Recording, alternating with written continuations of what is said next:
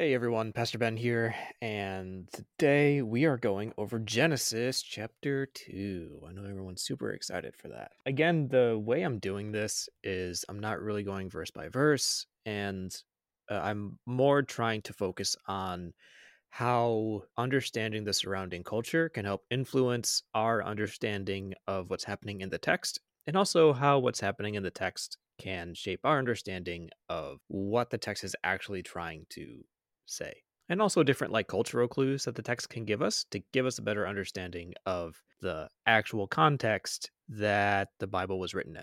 So what I'm going to do today is I'm going to be comparing and contrasting Genesis 1 and 2, highlighting some of the differences there and what those differences mean, and also similar to how we did Genesis 1, exploring the theological themes of Genesis 2.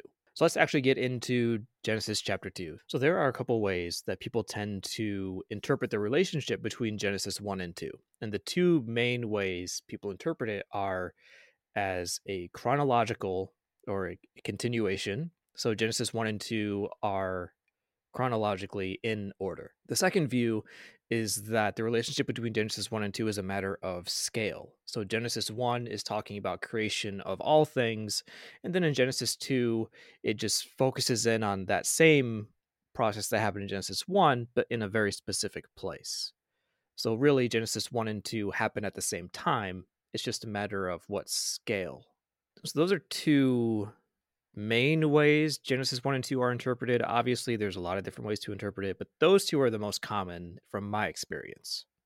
So now I want to go through more specifically Genesis 1 and 2. So in Genesis 1 and 2, we have an order of creation that takes place. And one of the common ways that Genesis 1 is interpreted is that you have 3 days of creating and then you have 3 days of filling. So for example, in Genesis 1, on the first day, there's light. Second day, there's sky. On the third day, the dry land appears. Then you have the seas, you have the plants and the trees. So those are the 3 days of creating. And then you have day 4, the sun, moon, and stars. Day 5, you have creatures in the sea and the sky. And then on day 6, you have creatures on the land and humans are made. So the 3 days of creating followed by the 3 days of filling. And that is an overview of how Genesis 1 flows in terms of the process of creation. Genesis 2 is pretty different, though. And it starts in Genesis 2, verse 4, saying, "This is the account of the heavens and the earth when they were created." So right away, you can tell that Genesis 2 doesn't even see itself as a continuation of Genesis chapter 1. So the idea that Genesis 1 and 2 are chronological right out of the gate in Genesis 2, verse 4, that idea is discounted already. Something else happens in Genesis 2 that's pretty interesting. In Genesis 2, verse 5, you have this reference that at this point of creation, no shrub had appeared on the earth and no rain had appeared, and also there was no one to work the ground. And that is the explanation behind why no shrub had appeared on the earth. The reason I point that out is because in Genesis 1, human beings are the last thing that's created. However, in Genesis 2, the idea that's being presented in the second verse of the creation account is that human beings are necessary in order for the rest of creation to happen. So actually, human beings are created at the beginning of the process, or at least towards the beginning of the process, instead of at the end. Now, I brought this up one time at a church, and I was pretty interested in some of the response that I got because there was someone there, and I'm not saying this to be disrespectful to the person. This is just the way the story goes. So there was a person there who interpreted Genesis 1 and 2 chronologically, and the way that they reconciled that difference is they pointed to the fact that in Genesis 2, verse 5, they said, oh, well, Genesis 2, verse 5 is specifically referring to shrubs. So obviously in Genesis chapter 1, it said vegetation and trees and all those other plants were created. But in Genesis 2, it says, but no shrubs were created. And so that's actually not conflicting with the continuum theory of Genesis 1 and 2's relationship. But shrubs needed humans. And that argument was interesting to me because it made it seem like God was one of the knights who say knee. Well, what is it you want? We want a shrubbery! A what? But anyways, so the rest of Genesis 2's creation account sort of goes like this. That water flows from the ground, not rain, by the way, just water flowing from the ground. And then God creates a garden, the Garden of Eden. Then he makes man, and he places that man in the garden. And then you have trees that begin to grow. Then that man is given a command not to eat from the tree of the knowledge of good and evil, but he can eat from the tree of life, which is also a thing that's planted in the middle of the garden. Then you have the animals that are created, and they are brought to the man in order to be named. And then God sees that man is lonely, so he causes the man to go into a sleep. He takes the rib out of the man and creates a woman to be his companion and helpmate. And of course, both the man and the woman were both naked, but they felt no shame. And it's established that the story of the man and the woman is the reason why a man will leave his father and mother, be united with his wife, and the two will become one flesh. So that is the Genesis 2 creation account in a nutshell. And just on the surface, you can tell that there's conflicts in the order. Like I already mentioned one way at the beginning, which is that Genesis 2 assumes that humans were necessary in order for the rest of the creation process to happen. So the order is very, very different than Genesis chapter 1. Some people reconcile this by treating the relationship as like constantly going back and forth, which I find very convoluted. It's like, okay, on the first day, this happened, but then we have to turn to Genesis chapter 2 in order to explain the more specific things. And okay, then we'll go to the second day in Genesis chapter 1. Oh, but then we have to jump back to Genesis 2 to explain the specifics of what happens there. The problem is the order doesn't line up very cleanly when you do that, and that just doesn't make a lot of sense. And there's things that are in Genesis chapter 1 that are not in Genesis chapter 2, and there's things in Genesis chapter 2 that are not in Genesis chapter 1. It seems like the most logical conclusion to come to, in my opinion, is that Genesis 1 and 2 are separate creation accounts. So that's just looking at the order of how the creation is different in Genesis 1 and 2. But I also want to mention a couple other things. And one of those is the difference in how language is used. So in Genesis chapter 1, the word for God is strictly Elohim, and the Genesis 1 account only uses Elohim when referring to God. But when we switch over to Genesis chapter 2, you have Yahweh Elohim.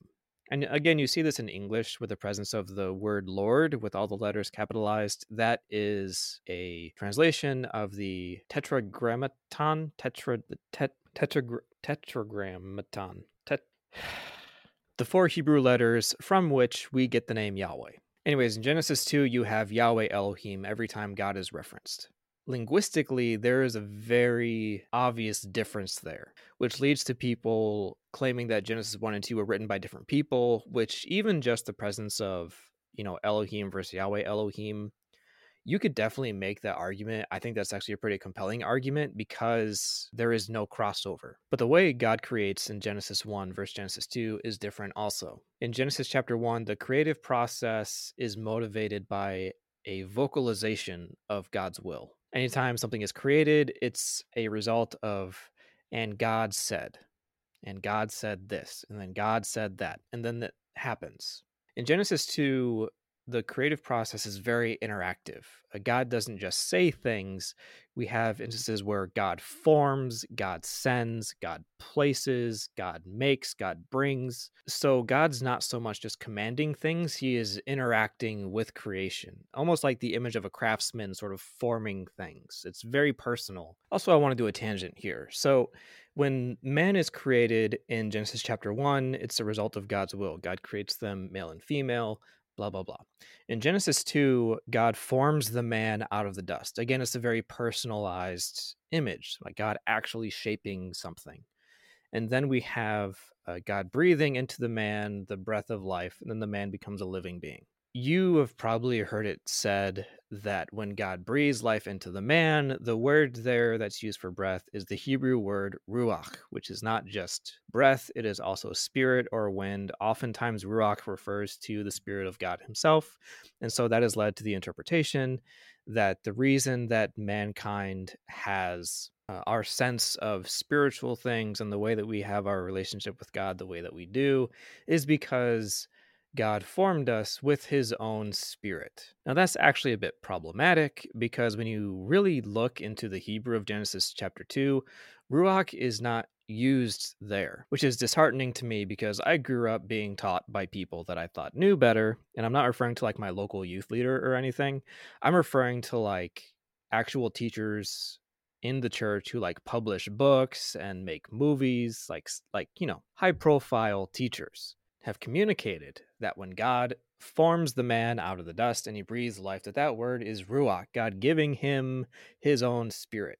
But that word is not used there. Actually, the word that's used there is the more generic term for breath, and it's the same word for breath that is used to reference the life that animals have. It's just the breath of life. And I know for some people that might blow your mind, and I'll come back to that point later. So now I want to change gears. I want to talk about the theological claims that Genesis 2 is making. So first off, Genesis 2 is making the claim that humans actually have a relationship with the divine, and it's a very unique relationship. It is that human beings are servants, but they are not slaves. And there's a clear distinction there. Like, human beings are given responsibility, they are given tasks, they're also given a moral responsibility as well. And in fact, the way that Genesis 2 verse 5 is written, it actually implies that mankind is necessary in order for God's creation to exist. So that's pretty cool. Coming back to the Ruach thing, it's clear that when Adam and Eve were made, they did not have what's referred to as the indwelling spirit of God. And that's pretty significant. And it also definitely has significance on how we interpret Acts chapter 2, which is the moment of Pentecost. Because in Acts chapter 2, you have the Spirit of God descending upon the people there, and the Spirit of God actually lives within people. So rather than the Spirit of God being an external force or an external embodied presence, it is something that lives within the people in Acts chapter 2. Now, that moment is significant, not because it is a return to how things were in Genesis 2, it's because in Acts chapter 2, that is a brand new thing that is happening that has not happened throughout the history of all things, according to Scripture. Because again, in Genesis 2, when mankind is given breath to live, that breath is not the Spirit of God. So there's a lot I could say about that one. I'll just leave it there for now. The next theological claim of Genesis 2 refers to the role of humans and morality. So human beings are given free will, certainly. They're also given moral responsibility. That is articulated in the presence of the tree of life and the tree of the knowledge of good and evil, where Adam is told, okay, you can eat from this tree and you can eat from everything else, but you cannot eat from this tree, the tree of the knowledge of good and evil. Now, that is a moral command, but that's actually not the only command that the man is given. For example, man is given tasks to complete. So in interacting with the creative process, and then in naming the animals, and then when the woman is made, she is made as a helpmate, and that sort of assumes that there's a background moral imperative given to the man. He's not just created to sit there and just do whatever. There is a moral obligation of stewardship and being a steward of God's creation and being active in that process and in that role. And so you can make the argument that that is also a moral imperative. So it's not as though the man is only given one command. It's that's the command that stands out for the rest of the story. And of course, that comes to its climax in Genesis chapter 3, but I'm not going to get there yet. And then, of course, in Genesis 1, you also have the moral imperative that mankind is supposed to fill the earth and subdue it. Again, human beings are not to be lazy, they are to be rulers, which also implies that they are given responsibility over creation. So you could say that that's a moral imperative also. You also have the presence of the concept of immortality. So in the garden, the man is given access to the tree of life, which allows him to live forever. And that's actually pretty significant because it's not as though the man is immortal in and of himself. There is an external source of immortality. Specifically, it's the tree of life. But as we see at the conclusion of Genesis chapter 3, God himself is the gatekeeper to the tree of life. So therefore, God is the source of immortality. And that's pretty significant too. The next thing Genesis 2 communicates is the context of human relationships.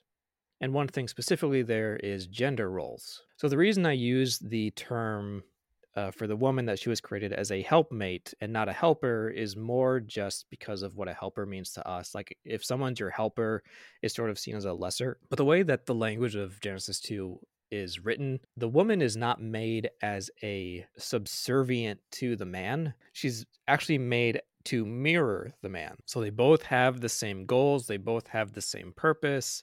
They are to help one another as companions. They're equals. And in fact, the way that the man articulates who the woman is sort of shows that, right? This is bone of my bone, this is flesh of my flesh. So the two are equal. In fact, it goes on to say this is why a man will leave his father and mother, be united with his wife, and the two will become one flesh, right? There is that idea of total equality in terms of significance and place. But also, human relationships in Genesis 2 don't just serve their own purpose, they're also serving the purpose of mirroring the relationship between God and humans. So, again, they both have the same goal. God is in the process of creating, and man also has a place in that process. Man is supposed to participate with God in creation. And so that is mirrored in the relationship between the man and the woman. And you also have a reference to the role and context of sexual activity. And similar to how the relationship between people is supposed to reflect the relationship between God and people, human sexuality is also a reflection of the relationship between God and humans. It's not something that serves to gratify itself, it is a reflection. So, for example, creation is the product of both God and human activity working together. In the same way, creation is the product of human sexuality, right, in conception. You also have the presence of the idea of opposite and same. So, for example, God is not man and man is not God, and yet they have relationship together. But they are also able to relate to one another. And that's reflected in the relationship between the man and the woman. They are both same in that they are both, created beings, but they are also very different. And that comes to light in how human sexuality functions. It is two opposites working together, and the product of that union is creation. Kind of in the same way of referring to human sexuality, sex is not a shameful thing in the Genesis accounts. Obviously, that's reflected in the presence of the nakedness of the man and the woman. Right? They were naked, but they felt no shame. It's interesting because that phrase, they were naked but they felt no shame, it seems to imply that they should feel shame at being naked. So it does imply that there is certainly a role of modesty when it comes to human activity. So while revealing that nakedness, which is the human form, while it's not a bad thing, it does have a context, and an appropriate context. All that to say that sex is a sacred thing that serves a purpose greater than itself. All right, so that's sort of the conclusion. That's pretty much all I'm going to say about Genesis chapter 2. So in summary, Genesis 1 and 2 are separate creation accounts, but that's not a bad thing because they're both trying to communicate different theological ideas, and those ideas are very significant. The second thing is that humans are made for relationship. They are not made to just be totally individual. They're created to function in community, and that in itself is a reflection of the relationship between the divine and the human. Which leads to the third thing, which is that human relationships are intended to reflect the love, the goodness, and the creativity of God and his relationship with people. And then lastly, human sexuality has an appropriate role and an appropriate context within which to be exercised. And that's going to do it for this study of Genesis chapter 2. I hope you enjoyed it. Leave a like if you liked it. Also, let me know what you thought about it, what ideas you had. Was this challenging? Was there something you wish I would have talked about more? Or do you think I'm just a total heretic by saying the things that I did? Let me know. And be sure to subscribe. Also, that really helps out the channel. And you'll also be notified when we have new content that comes out. So with that being said, thank you for joining me for this episode, and I will see you next time.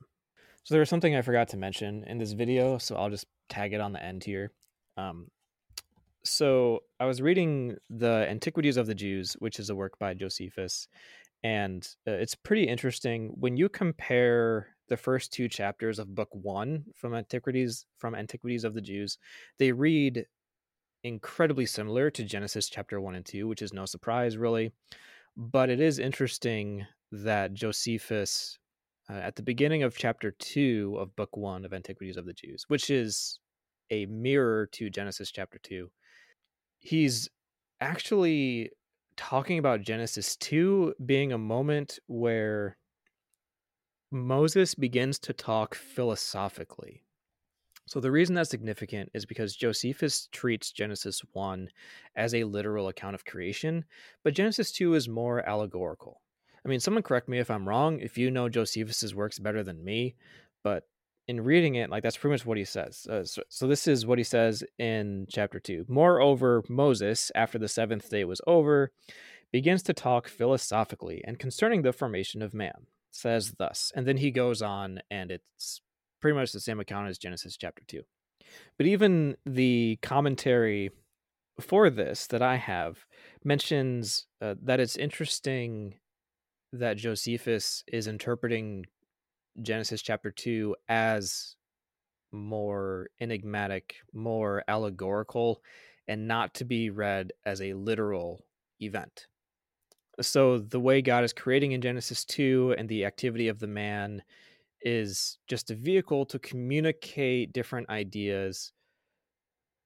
But that's significant because that reflects that the Jewish community, at least the Jewish community of the first century CE, did not itself interpret Genesis 2 as a literal event that happened or a literal series of events.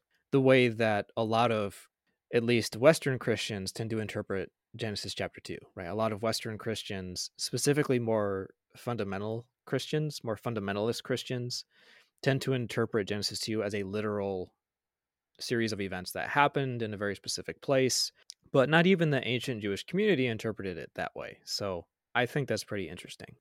And I just wanted to add that in. So if you find that interesting, there you go.